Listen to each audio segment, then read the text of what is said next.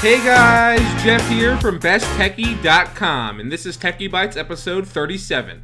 Today I'm speaking with Pete Wilkins, Managing Director at Hyde Park Angels. We discuss the best ways for entrepreneurs to pitch investors, what to expect when raising early stage VC, and much more. Enjoy.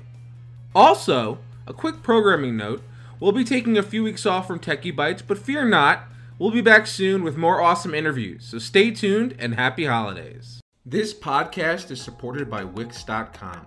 With Wix, you can create your own professional website. Choose a template you love or start from scratch, drag and drop to customize anything, and use advanced design features like video backgrounds and image galleries. You can even add professional business solutions like an online store, booking system, or blog. I've personally tested and reviewed Wix on Best Techie and can say without a doubt that Wix is extremely easy to use and a great choice for both novice and advanced users. So go ahead, try it yourself. Go to Wix.com and create your own website today. That's Wix, Wix.com. I'm here with Pete Wilkins, Managing Director at Hyde Park Angels, a Chicago-based angel investment firm. They've made 20 investments so far this year. About $11 million or so of that capital has been deployed in these investments. Pete, I'm really excited to have you on to kind of get from an investor's point of view. We've had a lot of founders and executives, but it's really great to hear from an investor as well. So welcome to the podcast. Well, I appreciate it. I'm excited. Nice. So we talked before, and I kind of got to know you a bit, but I'd love for you to kind of just give us a sense of who you are, what you do. I like to start off with that question to kind of, give our audience an idea of, what you're doing day to day and how you got there.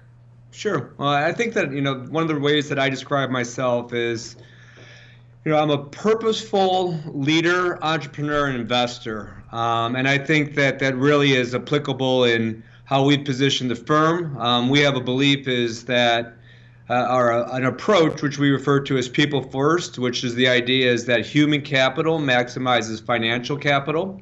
And the idea is that we have 100 investor members in our organization that we can take their domain expertise. They've started, scaled, sold companies, running companies, and really match that up with entrepreneurs to help them make sure that we got a right fit, that our skill sets match up. And then secondly, post-investment, that we can help them build their companies, both from a board perspective, but more importantly from a network and an expertise perspective. And so that usually works for everyone, as we have capital that comes into the deal, which is always important, but more important is we're leveraging our expertise in a unique way. One of the things that I'll note to kind of give you some scale to that is we have 40 portfolio companies right now, and we have, just around 30 folks that actually support those companies, so almost a 1-to-1 ratio. And given where we play, early stage investment, that's unique. So bottom end of the day, we believe in entrepreneurs. We leverage our expertise to help those entrepreneurs, and it comes in two forms, both financial capital and human capital. Yeah, I always find that very interesting. I feel like especially these days, there's a lot of money out there, but there's also a lot, it's a lot of it's dumb money, right, is what they call it, where it's money that you can raise without the expertise attached to it. It's just money from people who have money they're looking to invest in something different, right? Whereas when you can combine expertise and money and offer real value and insights to a startup company, I feel like that's a lot more powerful, a much better combination, right? I mean, no doubt, but I think that if you're an entrepreneur listening to this, I think that, if you're taking so-called dumb money acts dumb sometimes. And so, when you're having an investor invest in your company, you're starting a relationship that will many times probably last longer than some marriages. So, I think that you get dumb money, you get dumb results. So be careful to all those entrepreneurs out there when they do take it. Definitely. So what kind of companies does Hyde Park Angels invest in? Do you guys run the gamut? Because you have a wide range of angels who contribute, and they have, I guess, various skills, as you mentioned, and expertise. Or do you kind of have like a thesis that you go by? Yeah, what we do, to kind of answer the question specifically, about 90% of our portfolio companies are tech enabled, but we do have a spectrum, and our thesis are really built around three core areas: digital media and technology, business and financial services, and consumer products and services. So if we believe that there is a rapidly growing market, that we have a clear point of view that our investment thesis kind of teases out, and that we have the domain expertise, we will invest. So we do invest in some actual CPG products, which is really focusing on a incredible trend out there: wellness and the changing taste of consumers and how they consume and where they actually buy. Right. So do you see that wellness you just mentioned has been a growing trend, especially recently? There's been a number of companies in the space, some of them who have broken down doing really well. One which comes to mind is the Aptiv, which is a company that we actually had their founder on, Ethan Agarwal, on the podcast at an earlier episode, and he basically was like really into the idea, of running, and but he wanted something that could help him, take it to the next level. And so he built Aptiv, and it's basically, coachable workouts, that's all audio based though. If there's no video component, nothing like that. It's all in the app via audio. So they have Sure. these instructors who are doing some really cool things, just audio based. It doesn't seem like it was something that might work, but it works, and they're growing like crazy, and they're doing really well. So I'm curious, are there any companies from the wellness kind of pool of companies that have stood out to you recently? Well, so I completely understand those trends, and I think that, I'll say from a macro perspective, I think wellness ultimately drives performance, and a lot of times performance is thought of as something that's on a court or on a field. But at the end of the day, we're all kind of purpose athletes or corporate athletes that are really, our performance every day is almost like an ultra marathon runner. So Mm-hmm. understanding how do you recharge, how do you prepare, how do you execute becomes really important, and I think it's much broader than a lot of people look at. I think secondly, I think that the idea of having sensors and having the capacity to actually qualify recovery, qualify performance, qualify stress, qualify mindfulness, all of those factors are driving behaviors that we're getting data that we can actually optimize how we engage on a regular basis. So I'm completely into that personally, and really think that overall element is a macro trend. One of the things, though, kind of swinging it back to wellness and how it applies to Hyde Park Angels portfolio, is we've made investments in a company or two companies that I'll talk about, Simple Mills. And Simple Mills is just kind of keeping food simple, making sure that you can read it on the label. And they've become a breakout category leader in the baking as well as the cracker market, which continues to expand. So just giving you good food in a good way, so that you can enjoy it. The second investment that we made is Farmer's Fridge, which the idea is making access to quality food very easy. So disrupting the casual market, fast casual restaurant kind of model, bringing that into a fridge that many people will kind of identify with a vending machine. But this idea is that it provides a logistical mastery of getting food from the farm into the kitchen, into the fridge in a way that it tastes great and it's available to you in a fresh fashion every single day. And so we've seen tremendous growth there, because ultimately that goes back to the bigger trend. Healthy food in your body drives healthy performance, which ultimately drives healthy results. Right. That's first of all, that one sounds really interesting to me. I'm gonna have to look that up after we record this. That certainly piqued my curiosity. I mean, I think you obviously have invested in a lot of different companies. I believe you said 20 so far this year. I think you guys have almost done close to 100, right, in deals closed total, or more Probably than the that. total, I would say, just netted out, probably over our lifespan, probably closer to 75. Okay. Okay. So point still remains. What do you guys look for when you're looking into potential portfolio companies, and what should entrepreneurs be doing to have a successful pitch with you? Yeah. Would it be helpful if I provide kind of where we play in the investment cycle and why that Sure. matters as they're looking at this? Yeah, I think that would be great. All right. So if you're an entrepreneur, I think that there's something to kind of understand of who plays where, and how do you effectively pitch them at each stage of your business. And so I think that, at a pre-concept or concept, I guess pre-concept would be actually nothing. So Right, it just be the idea, maybe. Actually, pre-concept wouldn't even be the idea, right? it wouldn't be that. That's something. So if you're a pre-concept, don't talk to us for sure. But I think that if you're at the beginning stage, so you have an idea and you're starting to put together a business model that you think may work, what I would encourage everyone to do is don't even start thinking about raising money. Go out, find experts in the market, and validate your idea. The first thing that will allow you to do is figure out if it's doable. Secondly, it will help you build an advisory board of experts that will be really critical in raising money later. Second is then you have to have some sort of MVP product. And so an MVP product is something that says, in general, this provides core functionality to test my thesis. So ultimately, by having a product in market, it starts to give you evidence to understand if it's going to actually work. And so ultimately, you want to do that as cheaply as possible, and if at all possible, you are not needing to raise money. But if you are, you're probably going to have to take it out of your own pocket or start to reach out to family and friends. Right.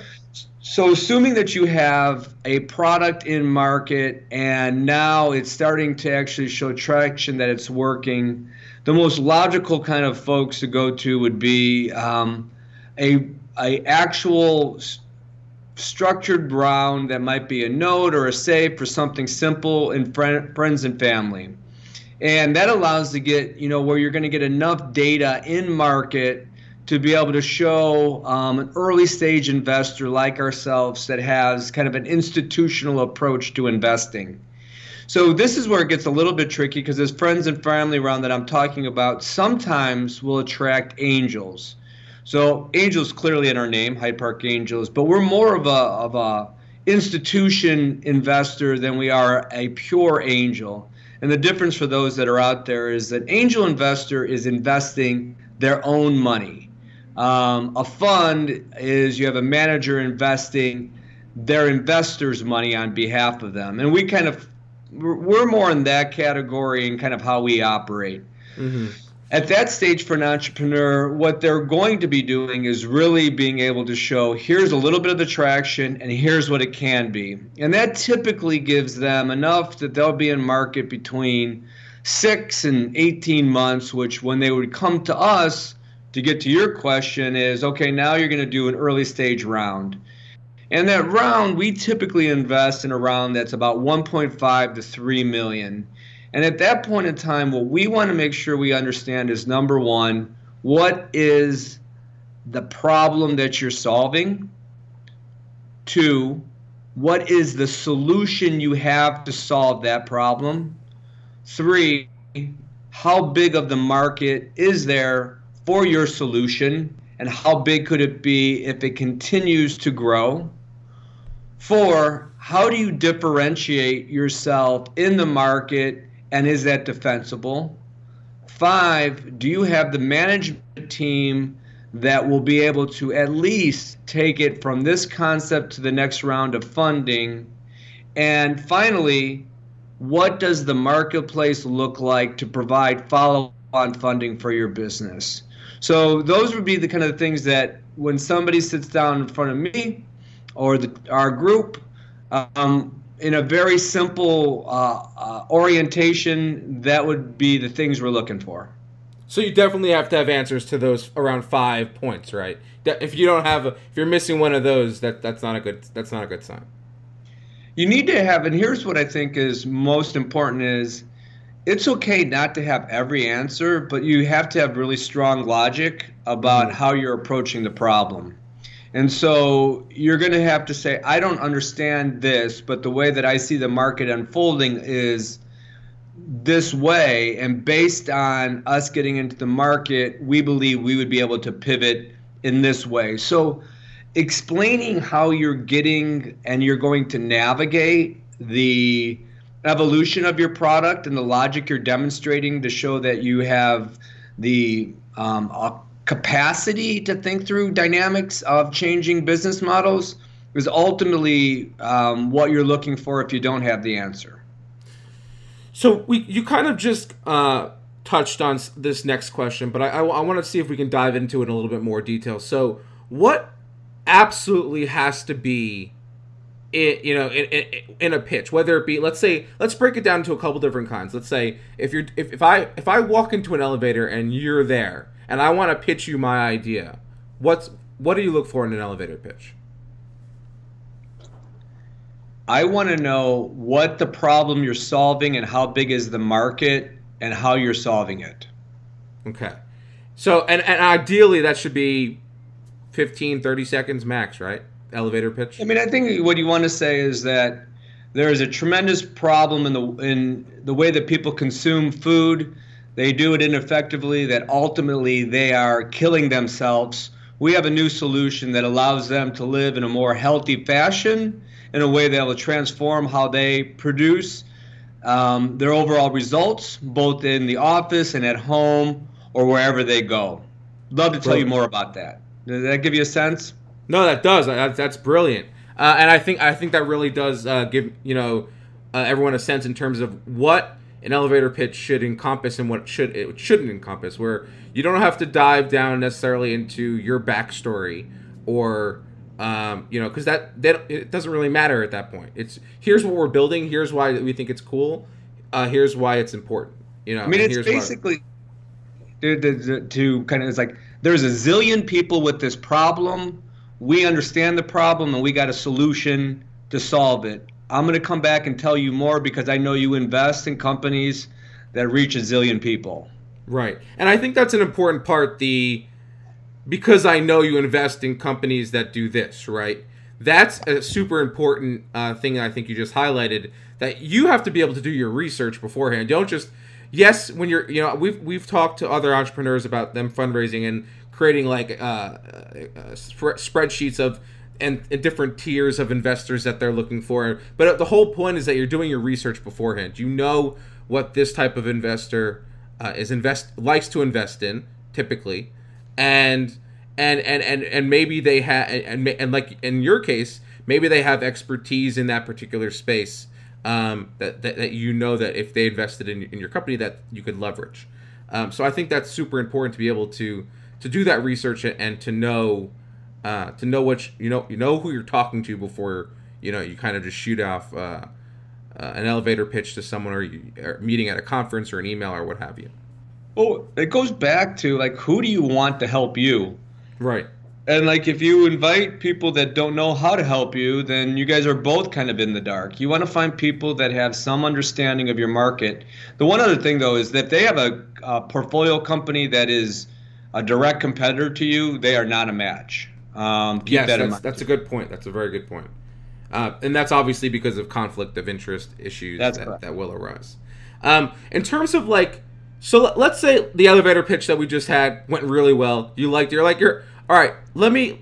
Here's my email or whatever. I'll email you, and we'll set something up. At that point, you're going in for a meeting with and it's like, all right. So what should you have in your pitch deck? What should that look like? And I think it comes down to what we were talking about, but I just want to make sure. I want to really kind of iron this down and like make sure that everyone understands what should be in a pitch deck. So I kind of I kind of answered this question in the previous question. I think that ultimately, would you like me to repeat that? I'm happy to do it real quickly. Yeah, just give us the 5 key points again. Yeah, I think that you want to be able to say, here's the problem I'm solving, here's the solution that I'm solving it with, here's how big the market is, and how I'll be able to differentiate in the long term with my product. Mm-hmm. Here's the team that at the bare minimum will be able to get it to the next level of fundraising. And here's what the marketplace looks like in its overall evolution of funding. So giving a sense of the current marketplace and the dynamics of exit, et cetera. The last point is less necessary in your presentation, but you should have a general sense of that because the investor certainly is thinking of that. Mm-hmm. So I'm curious to know what, after all that gets out of the way, you like the company, you like the founding team, you say, I want to invest. What's the first thing you tell the founder or the co-founders of the company, like right off the bat when you're writing that check? I think the first thing we talk about is this is your vision. We are your partner to fulfill that vision.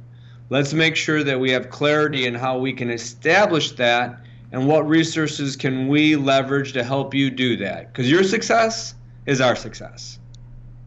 No, I think that's a good point. I feel like having raised money from some angels in the past, that always has seemed to have been the message before. It's all about, especially in the early, I feel like in early stage of investing, especially where it's about the founding team, it's about the vision that they have and their experience in the space and why they are the ones that can make the difference and can make this work.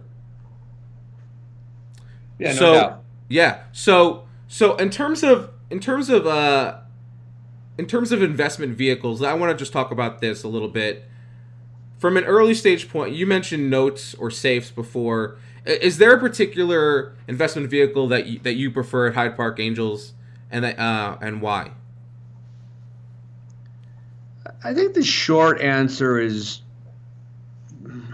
I think we're pretty flexible, to be honest with you. I think that you'll get into some dynamics of what vehicle we would prefer that really don't matter to entrepreneurs. I think if I was an entrepreneur, the first thing that I would do from an early stage perspective is I certainly would start with the safe. If your investors that you're investing would prefer a different vehicle and you feel that that is a appropriate route for your business, then convertible notes and price rounds work. Once again, I'm putting on my hat where you still don't really have a clear understanding of product market fit. You're really early in this cycle. Right. So there's still a lot of growth for you upstream.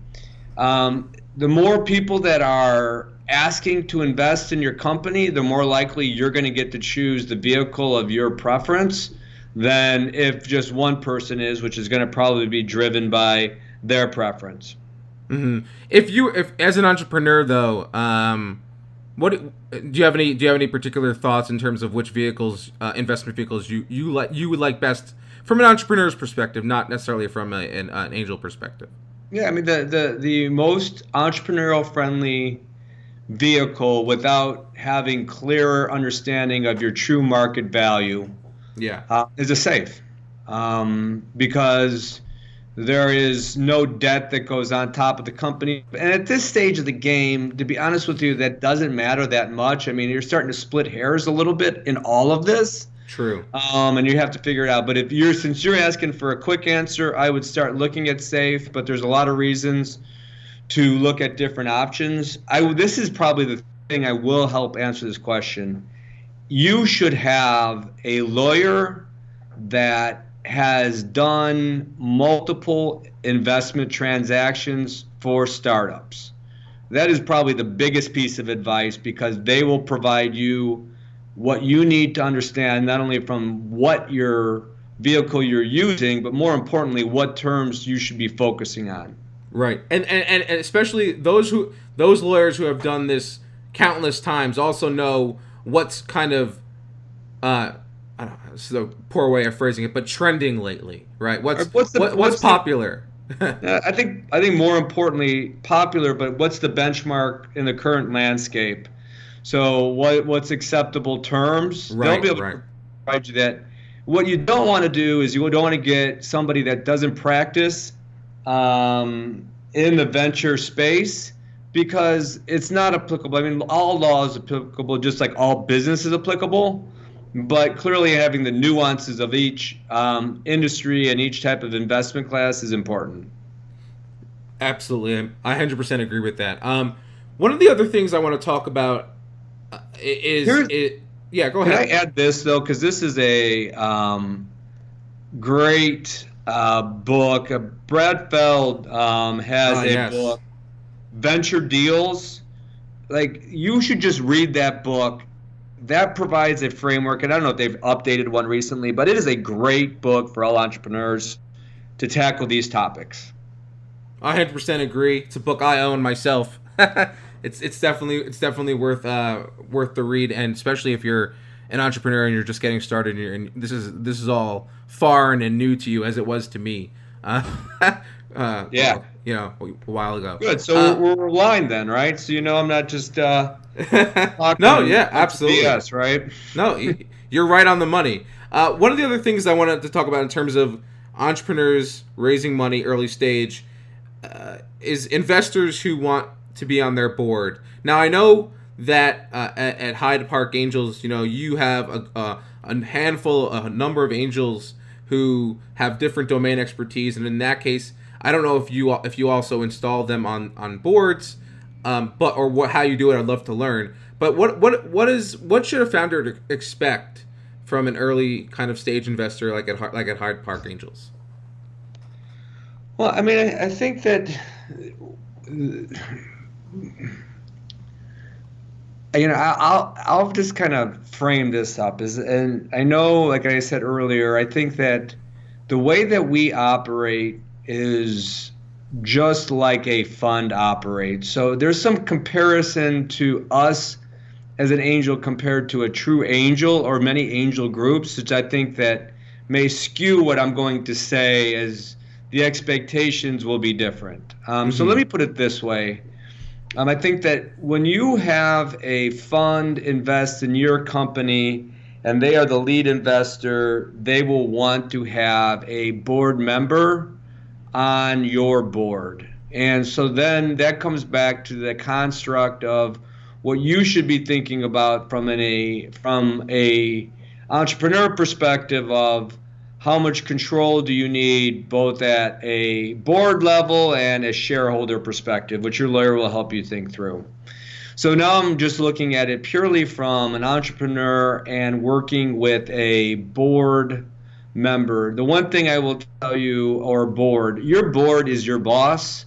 And so as soon as technically, if it's an official board, they have collectively have the power to manage the direction of the organization. You will be a part of that board, but it changes that dynamic significantly once you have an official board with official responsibilities and authority.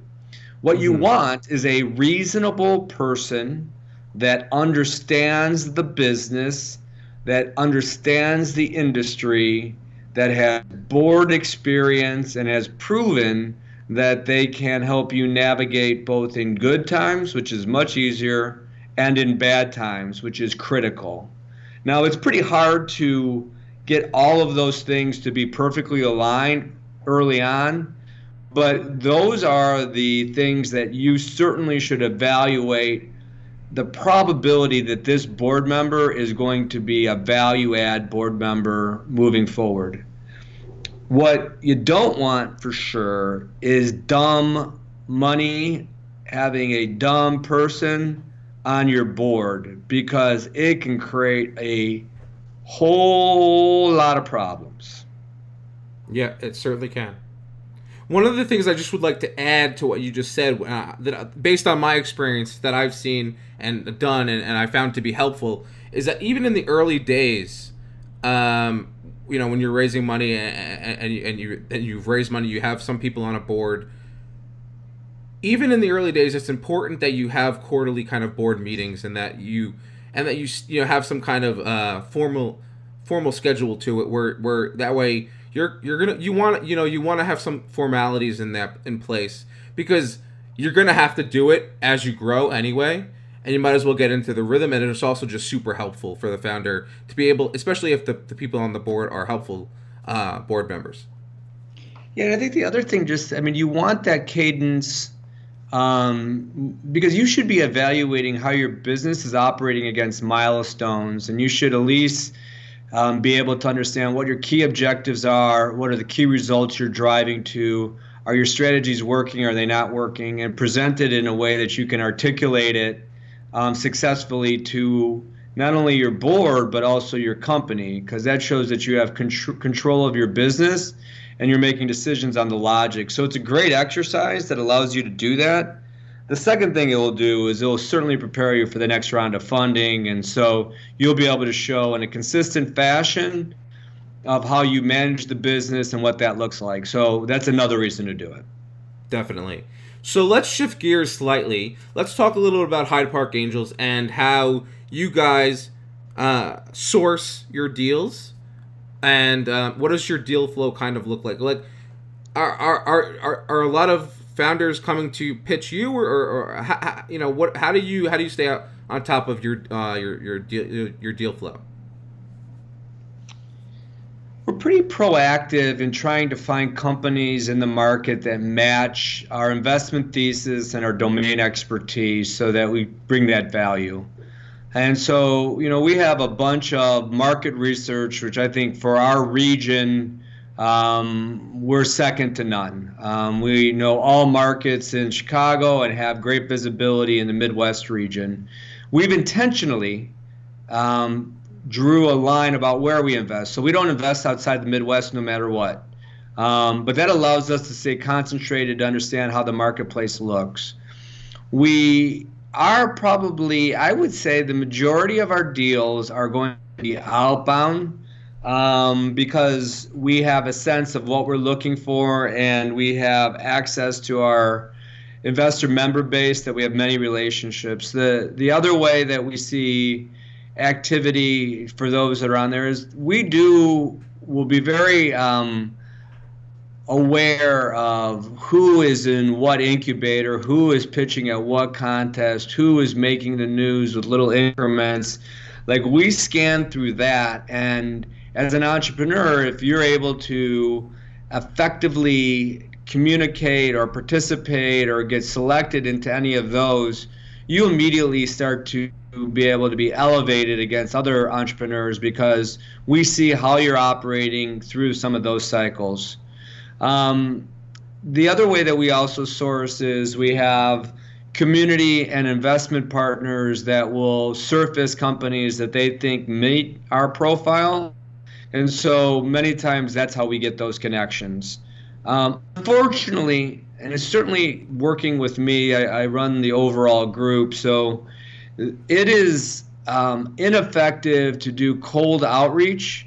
Ultimately, with the ability to effectively figure out a connection point into any organization, my 2 cents is if you can't figure out how to get to our organization in some way, besides a cold email, that the likelihood you're going to be able to navigate the logic of a deal and the company is probably low. And so that might be really stereotypical, but at the end of the day, a cold email against my 3,000 emails that I get a day, it's really hard to sort through to be able to see the value that's being created. So hopefully that was a good answer to your question. No, that was, and I think that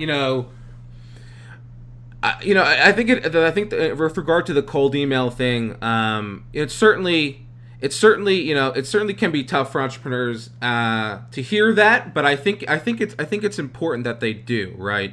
I think that, especially based on my experience and having met with a number of founders and other entrepreneurs and things like that, it's just there's always a way if that you can make it work and find a connection, find someone who knows someone. LinkedIn's a wonderful tool to be able to kind of network that and see who knows who. And also, one of the things we talked about on a different podcast with Stacy Ferreira, who's a startup founder, who's actually 2-time startup founder. She's now doing something company called Forge, and she was talking about, like, you want to, when you're reaching out to a contact who knows someone that you want an intro to, you got to make it as easy as possible for them to make that intro, and also make it so that way, that they're comfortable doing it. So, like, pre-write the email that they can send on your behalf.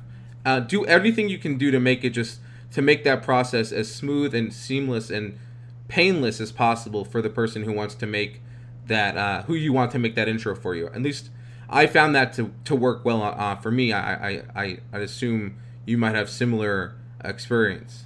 Yeah, so that's a great advice. You got to do it. You got to make sure you can communicate effectively and make it easy for people to help you, and they're happy to do it most of the time. And so the other thing I'll just add, like, just think about it. Like, if you can't, like, how many, like, if you're looking at somebody who's running their business and they think, wow, it's really unfair that nobody reads my cold email. Just think when they're trying to sell a bunch of customers that they have to fight through in a unique way to actually get on the market, like, because there's a ton of other like products in the market, or there's a lot of other obligations that the person you're trying to reach is managing. Like, it is kind of a good litmus test. If you can effectively create value in the way that you're trying to raise money, you got to do a little check how effective you're going to be able to drive your business. Clearly, this isn't a B2B model, but I think that your point is right on, and I think that if you're an entrepreneur and you think it's unfair that a cold email doesn't work, then you probably should think about whether you're going to be a good entrepreneur. Mm-hmm. Fair enough. Last question before we get to the lightning round. I want to talk a little bit about Hyde Park Angels' success here, and also just in Chicago, in the Midwest and Chicago area. It seems, according to an article that I saw you recently published on VentureBeat, Chicago startups are providing higher multiples on investments than startups in other cities. Talk to us a little bit about that and why you think that is. Well, I think that the fundamental driver of that is, I think that it's a multiple on investment, and what ultimately is that the venture market is pricing the opportunities at a fair price given the overall supply and demand of the marketplace. I think that it's fair for the entrepreneur because it allows them to successfully have follow-on rounds, which ultimately start to drive up the multiple on the capital that has been invested. The other thing is the cost to operate in the Midwest is lower than many of the core entrepreneurial ecosystems that are out there, and so you can go further with less money. And I think the final component too is that the fight for talent is much different, both in the loyalty that employees have to brands, their desire to switch, and the overall ability to switch as well. Has an impact on your ability not to have a lot of high turnover type of engineers or so forth that are critical to your business. So those are some of the kind of the core components that I think drive the fact that we are able to produce strong multiples on our investment. Cool. Well, Pete, we made it through the majority, the main part of this podcast episode. And it's now time for the lightning round, which of course supported by Wix. You can create a professional website today at Wix.com. That's Wix.com. So, Pete, whenever you're ready, you let me know and we'll get started. All right, and I'll tell you something, too. I did not even look at these lightning round questions. I don't send them, so that's probably why I didn't look at them. Perfect. All right, good. That's even better. Well, I'm ready. Exactly. Let's light it up. All right, here we go. If you could time travel, where would you go? The future. Cool. I like that answer. The future is always good, unless of course there's major climate change, and maybe the future won't be as great. Maybe. I don't know why I had to make it so dark. I'm sorry. There'll be at some point I'll be dead for sure in the future, so that's a bad scenario. If animals could talk, which one would be the most annoying? Rats. Which one? Rats. Rats. Okay. What word do you always misspell? Many. Mississippi. That's a good one. I try and remember like that song from elementary school when I do that. I feel like one word. This is embarrassing. I'm going to share this though. One word that I always misspell, though I've gotten a lot better recently because I've typed it so many times. Entrepreneur. Oh yeah. It's a weird one. The end. Yep. The end mostly. Book or ebook? Ebook. Nice. Me too. I love reading on my iPad. Just prefer it to a book. And I would probably go audiobook, then I'll many times maybe get the ebook to help me collect my notes, but it would probably be audiobook, ebook, book. Cool, nice. All right, last one. You ready? Totally. All right. Current number of unanswered emails in your inbox. 78. That's actually a little bit better than I anticipated. But you know, still quite a few. Yeah, well, I have been so behind. I needed to clean out, so I'm like well behind any type of where I need to be. But I am like I'm above water at around 78.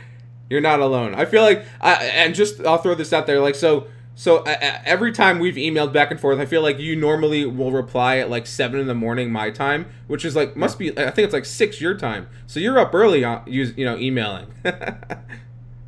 Which is which I guess shows a little bit how behind you are, but you're not alone. I think I have a philosophy though, is you gotta bucket them, because if you're focusing all your time to respond to people, you're not responding to what's important to you, and so you got to create clear intention on what you need to get done, and then you bucket your response. So I will bucket responses to where the time is good. So that is a little tip. Nice. Good tip. All right, so Pete, really appreciate you being on the podcast. If anyone wants to get in touch with you, what's the best way for them to do that? The best way to get in touch with me is probably to follow me on LinkedIn. Cool. All right, so that's Pete Wilkins, everyone. Pete, really a pleasure to have you on. I really enjoyed it, and I hope you have a good rest of your day. Yeah, I appreciate it. And to all you entrepreneurs out there, keep the good fight, man. It's tip of the hat to everybody that's focusing on living their dreams. So congratulations to you and good luck. Amen to that. Thanks for listening to Techie Bites. Stay tuned for more episodes every Tuesday with awesome interviews and conversations about technology and business. If you like what we're doing, please consider supporting the podcast at anchor.fm/besttechie and/or by leaving a rating and review on iTunes. Both ways help us greatly and are much appreciated. So thank you. Until next time, we'll see you. And remember, take care of your computers.